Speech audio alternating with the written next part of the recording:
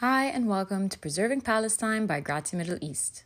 My name is Lina Sadi, and for this episode I've invited a renowned artist who's known for her culturally and emotionally captivating work. Please welcome Sarah Bahbah. Hey Sarah, how are you? I'm good. I'm a little tired, but I'm good. I know it's 7:30 a.m. where you are, so I'm very sorry for making you wake up very, very early for this, but we are eternally grateful. It's okay. It's totally worth it. I'm very happy to be here. We're so glad to have you as well. I'm such a big fan of your work and just everything that you do.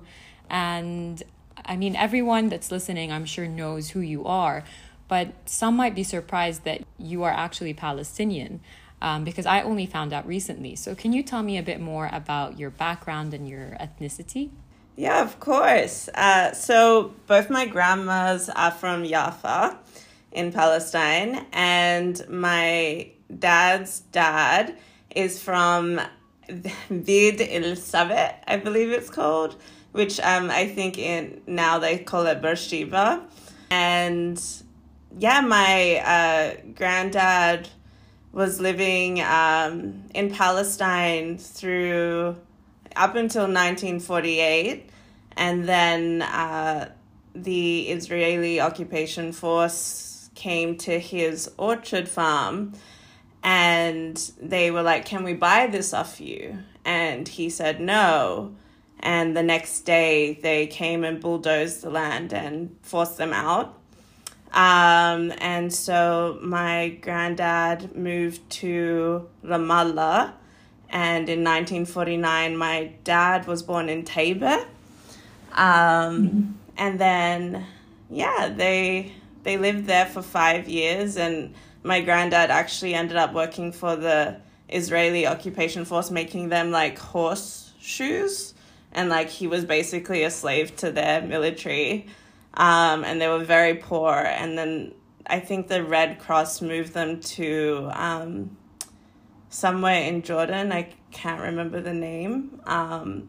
But then they eventually lived in Ilbed, and then Qatar, and then Australia, and then Ilbed again, and then they kind of moved around. And then my mother, so her mum was born in Jaffa, and when she was 13, her dad and her uncle, they wanted to flee. So they married her off to a Jordanian man. And then she ended up having 7 children with him, and she lived in Jordan and whatnot. So both of them had to leave Palestine at some point in their life. And then, and then my parents immigrated to Australia in the 80s. So, and then I was born. So where were you born? Were you born in Australia? Yeah, I was born in Perth, Western Australia, a small little beach town city. It's very, very quaint. And have you ever visited Palestine? I really, really want to. I haven't yet. And it's because I wanted to go back with my parents. And for the longest time, they were like, no, we don't want to go back. We don't want to go back. We can't go back. And every year I would ask them, like, can we go to Palestine this summer? Or they're both very resistant because it obviously brings up a lot of their trauma and their pain. But this year I spoke to my dad and I was like, can we go? And my mom's like, la, like in the background yelling on the phone. And I think they said yes, so I'm going to hold them to it, and hopefully we can go this year. That's amazing. You should let me know how it goes. Okay, sure. I will. But then it's sad because my dad is like, it's like, what are we going back to? Like, I interviewed them last year for my book, and I have this very, very sweet recording of them speaking of their like life over there, and it's heartbreaking hearing my dad talk about it. Like, I was sobbing because, you know, you can feel an immense amount of grief when he speaks of what it was versus what it is now. He's like, it's not home. He's like, I don't have a home anymore. He's like, they took it away from us. It's like real anger, and I don't think he's actually processed it. Yeah, it really is. I mean, it's a very similar story for my parents as well. So I understand the trauma of, you know, being afraid to go back and relive all of that pain and you know, heartache. But I do hope that one day you can visit. So how would you describe your relationship to Palestine? I mean, obviously you've never been there, but you do seem quite attached to it through maybe your parents' stories. Would you say that you are attached? It's my identity. And just because I wasn't born there, it doesn't mean I'm not Palestinian. It's my life, it's my blood, and my parents raised me to be a true, Palestinian woman. So, even though they immigrated and I was born in Australia, everything in our household upholded the Palestinian standard, from the food we ate to the way we, communicate. Everything is through and through Palestinian. So as for your work, you create these really amazing, heartfelt, emotional, relatable, and visually and, emotionally stimulating stories through images, which I find so incredible because you barely use any words, and yet you can evoke such emotions with just the images that you capture, that you take. And I really can't think of anyone that does anything similar to you. Unless, they're copying you. I wanted to ask, how did you come to use this exact sort of medium of art? How did you discover it, and how would you even describe it? Yeah, so from my childhood, I very much was an introverted child, and I used to go and sit in a living room by myself while the chaotic Arabs gathered in the room next to me, and it was always during a Zumeh, so whenever the house was just very, very full of people, I would feel this immediate need to escape and go and sit with myself.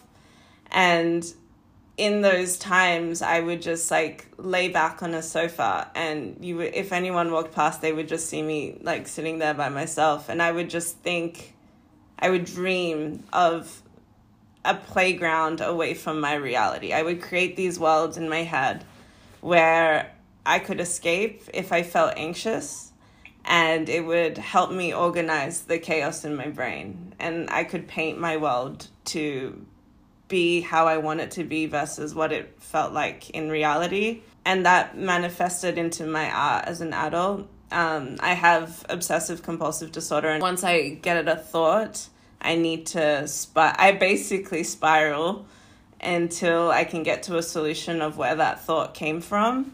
And so in those times of being in my obsessive spirals, I create these worlds in my head to organize my thoughts. And so when you look at my art, what you see is a manifestation of my obsessive thinking.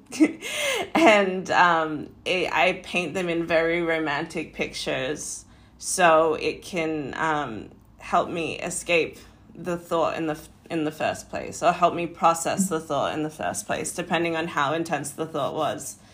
And I started writing these one-liners, and you see them in my work, and I actually do the writing first. So when I'm trying to get out of an obsessive state, I will write these witty one-liners because that's what my brain is processing at the time. And then once I have enough of them, and I feel like I've really processed my experience or my trauma, that's when I'll go and do a shoot. And I'll build these sets that essentially feel like I'm in this dream state, because all of my thoughts come from my dream state and my higher state of thinking in a different realm.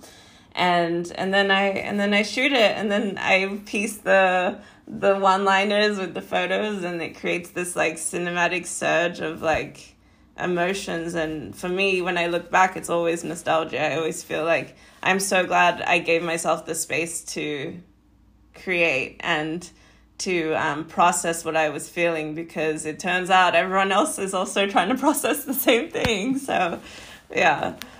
Of course, and not just that, but you're helping them process their emotions as well through your art. And I think it's, there's no denying that you are probably a very big romantic at heart, and I can see that through your work, and I love that. But I wanted to ask more about, because you talked about your childhood just a bit briefly. I wanted to ask about that childhood. Were there like any negative experiences from your childhood that you felt you needed to address as an adult? Is that what you mean by, when you were younger? Yeah, I mean, I didn't have an easy childhood. I have experienced a lot of trauma growing up, but I won't get into the details of that. But if we want to center it around my Palestinian identity, for instance, at school I was ostracized for not, looking like my peers, and a lot of, my parents put us in a private school. And in Australia, a private school means like basically 99.9% white kids. And then, you have maybe 3 from what I recall, but everyone was for the most part white. And so you insert this like frizzy haired, brown Arab kid. And, I did get bullied, especially in primary school. And the kids would call me like dirty, and like I remember one time this kid put like a bug in my hair, and then he like told everyone I had nits and I was a dirty Arab. And then this white girl would never let me wear her hair the same as hers. Like if I did a messy bun, she'd like pull my hair out and like just be like, you can't look like me. Like looking back, like I didn't realize how much those like comments became a part of my core belief. And like up until I moved to America, I was so trying to hide my identity because my identity came with pain. And that was in Australia. And my identity came with rejection.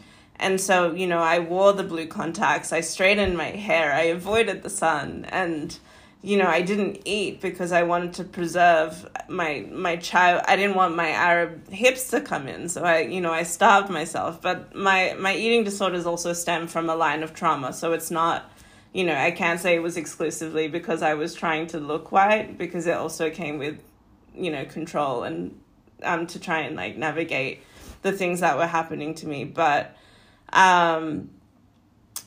so it took a really long time for me to undo the core beliefs that I had learned through my peers in high school and in primary school, and through society telling us that we won't be accepted unless we look white and unless we look like them.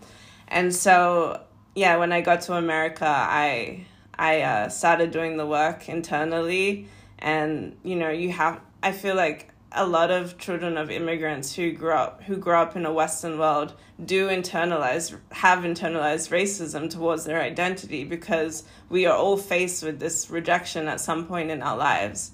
And I had to work through that. And now I couldn't be prouder. And there is so much like guilt for having rejected my identity for such a long time. But I try and be compassionate with myself, and I label it as just trying to survive in the Western world. And, I would, if I could go back, I obviously, would just be true and proud, but it does, it's all conditioning, and it's all like what you're made to believe at a young age. So. Yeah, of course. And I mean, it's not just that you survived, it's that you have gone through like an inner journey of growth. And it's very clear from where you are now that you are someone that is so proud of, her identity. And it takes that, trauma and really deep self-reflection to go through that, and to become who you are now, and to, be able to be proud of your identity. So I think you're not only doing yourself justice, but I mean, you're a great representation for all Arabs and Arab immigrants, especially living in the West. And, I couldn't agree with you more, because I always talk about the Western gaze, and how, like Edward Said's book Orientalism, and how the West will always perceive us as the other, and we just cannot let them influence how we perceive ourselves. I think that's the most important thing. And I think it's a matter of just really loving yourself and loving your ethnicity and your background and your identity. And that comes with, with tough experiences and with age and with wisdom. But I think you're finally there. I can definitely see that. So back to a bit about your art as well. I mean, everyone says that an image is worth 1,000 words, but you use both imagery and words in your art. I know that you mentioned you started off with the thought and then with the actual words, and then you make the art. But do you think it would be just as effective to only have words or to only have the images themselves? Do you think both are needed to really convey the message that you're trying to? For me, it's like the tool that I have leaned into is combining the two together, because it really helps me reimagine my world and my circumstances and situations that I found myself in or wish I found myself in. And, I really do see the world visually. And I just feel like it would be half a story if it was just one or the other. I always want to integrate visuals into my writing. I just feel like I wouldn't be doing it justice if I didn't. Mm-hmm. And when it comes to finding inspiration for your series and your collections, how do you usually find that inspiration? Are they often inspired by your own life experiences? Yeah, every series I've ever created stemmed from me trying to process a situation. So it's every word that you read, every visual that you see stemmed from processing emotions and me trying to manage my emotions. Can you give me an example if you don't mind? Yeah, of course. Give me a series and I'll tell you the story behind it. So my favorite, obviously as an Arab, is Aib. So I'd love to hear more about that one. Okay, so Aib was created in 2020. And it was actually the first series I did that took forever to finish, because I was in front of the camera for the first time. And the reason why I wanted to create this series is because for the longest time I was using women and men, obviously men, but like not men, but women who didn't look like me or look like the person that I represent, a Palestinian woman, an Arab woman. And I was mostly shooting, Westerners or non-Arab talent. And I realized in 2020, upon reflection, it came down to the core beliefs that I had about the way that I looked. And I didn't feel like I belonged in front of the camera because I never saw women who looked like me on camera, especially in Australia. And I called my friend Stephen Bartlett. He's an incredible entrepreneur man. He does this podcast called Diary of a CEO. And we met because he had interviewed me. And we really connected. I found him to be such a deep and pleasant person to speak to. And I called him and I was like, Stephen, I'm going through something. Like, I can see myself being this like public facing person. I can see myself being a dancer. I can see myself being an actor. I can see myself being all of these things. But when it comes to doing it, I can't do it. And I don't know why. And he's like, Sarah, of all the people I have met and all the people I have interviewed, I don't think you're someone who would ever doubt their ability. He's like, but you're someone who doubts the way they look. And I was just like, what do you mean? And he's like, well, you wouldn't take a selfie with me, for instance, because you were scared you would look horrible. And I was like, yeah. And he's like, I think there's a Pandora box inside of you waiting to be open. And once you open it, you'll be able to figure out why you don't feel like you belong in front of the camera. And so then the pandemic happened and I took myself to the desert, and I literally every day I would like write from my earliest memories the beliefs that I had about myself based on the experiences that, or the traumas that I experienced, sorry.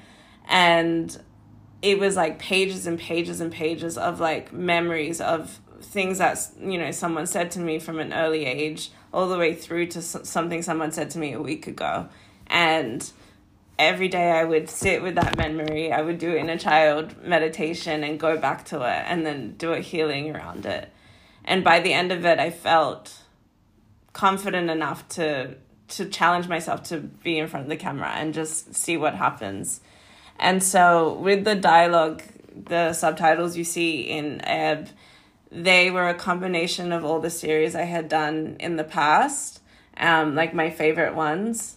And then I staged them in this like house, and I, decorated it with like, the food that we eat. And like there was like kanafe and I like literally days. There was a shisha, and I think there was a Vimto bottle or something, I'm pretty sure. Actually, Baba Ganoush, that was literally everything. And I reimagined all of the series that I ever did, but with my identity painting the picture entirely. And for the first time, I also included Arabic subtitles because I really wanted to be like, I am Arab through and through. And then I released it, and the impact it had was tremendous. I literally am still, sometimes I'll read through all the messages I got. There's thousands and thousands of Arab women just being like, wow, thank you for doing this. And it's so inspiring, and I'm so happy that I had pushed myself to do it. But then I after it, I kind of fell back in the trap of being like, oh no, I don't want to be in front of the camera. But like, even though there wasn't a single negative comment, aside from like the extremist Arabs on like Instagram pages that like would call me a sharmuta and like a woman of the street and all of but it was such a minority. It was like 0.1%. And like it didn't outdo the hundreds of thousands of people that celebrated the series, Yeah. But that's an example of one series that stemmed from my experiences. That's honestly why I loved that series so much. So thank you from the bottom of my heart, from every Arab woman. Thank you so much for being brave enough to stand up there and, do something that embraced us all and embraced all of our, our fight for female liberation as Arab women. You really have, made a mark on that. So thank you. Thank you for receiving it. Thank you. That's so kind. So speaking about, raising Arab children and especially little girls, what advice would you give Arab parents when they raise their children, just to ensure that they don't grow up feeling ashamed of themselves? That's a good question. I mean, I think a lot of it stems from, the way our parents raise us stems from the way they were raised. And so there's a lot of generational cycles that aren't being broken. And if I could give any advice, I try and give this advice to my parents all the time. I just try and help them process their emotions and rehash the things that they're too afraid to revisit in their brain, because obviously they're harboring a lot of resentment or pain and grief. And I would just ask them to process it and go back and meditate and do therapy. Trying to get parents to do therapy in their 60s and 70s, it's never going to happen, not in my family anyway. I try and be a voice for them or a space for them where they can just talk about the things that they're too afraid to reflect on. Because if our parents raise our children based on unprocessed trauma, then that trauma is going to get carried on. And so then my advice to Arab children is to break the generational trauma, to break the gap, to break the cycle, and make sure it doesn't carry on for future generations. So understand that you are likely carrying your parents' trauma as well as your own, and to do the work to release both of them so that your children and their children will not have that trauma with them. That's very, very great advice. And the fact, especially as, Palestinians especially, we already have so much generational trauma.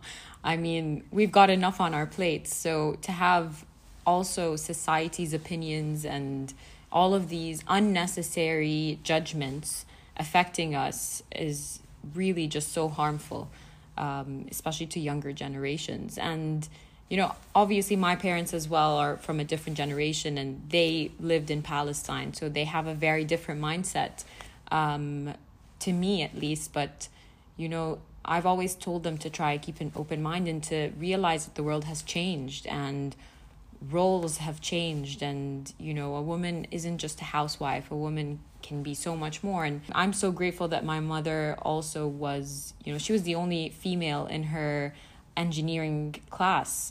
She studied engineering at university and she was the only female. So I've always thankfully had that strong female, role model to go off of.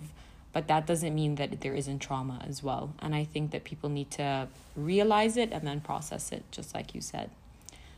So my last two questions are the same two questions I ask almost every guest on Preserving Palestine. So the first one is, if you could meet any Palestinian, dead or alive, who would it be and why? I would say Mahmoud Darwish. He's one of my favorite poets. I really feel like he gave a voice to all Palestinians. And then, can I have two answers? Sure, you can have as many. I would just love to meet, my great-grandparents. I never got to meet them. And I feel like there is so much history we didn't get to learn because my parents don't remember. And I want to be able to know, more of, the people that I've come from. Yeah, that's really beautiful. And I think it's very fitting that you would say Mahmoud Darwish because, I feel he's also a very romantic poet, and you are very similar to that, You're creating romantic art. I really resonate with his words. It's just so beautiful. It's so special. I don't know. Big fan. It really is. Yeah, same here. And my last question is, what, in your opinion, is the best and the worst part about being Palestinian? The best part is, the people and the culture that we come from is so built on love and indulgence and celebration. We love to dance, we love to eat, the food that we cook, a quiet dinner in a Bahbah household was always a table full of food. And there wasn't a place you could put olives because my mom had cooked mansaf all day, and then she also decided to make imsakhan and hummus, and we have the pickles and the being Palestinian to me means being loved and celebrated and adored and fed. And the worst part about being Palestinian is the fact that they're trying to take it away from us and we're being robbed of our identity. Yeah. Wow, that was so emotional and so to the point and just really heartfelt. Thank you so much, Sarah. It was such a lovely pleasure speaking to you. And again, thank you so much for everything you're doing, not just to all Palestinians, but, to all young women. They really, really need someone like you to learn from. So thank you so much. I mean, I wish I had you when I was much younger, I wish you were doing your art way earlier. Oh, no, thank you. And thank you for creating a space where we can exist and, celebrate, who we are. It's amazing. I really appreciate it. Thank you so much. My name is Lina Sadi, and we thank you for listening to this episode of Preserving Palestine by Grazia Middle East. Tune in for a new episode next Wednesday.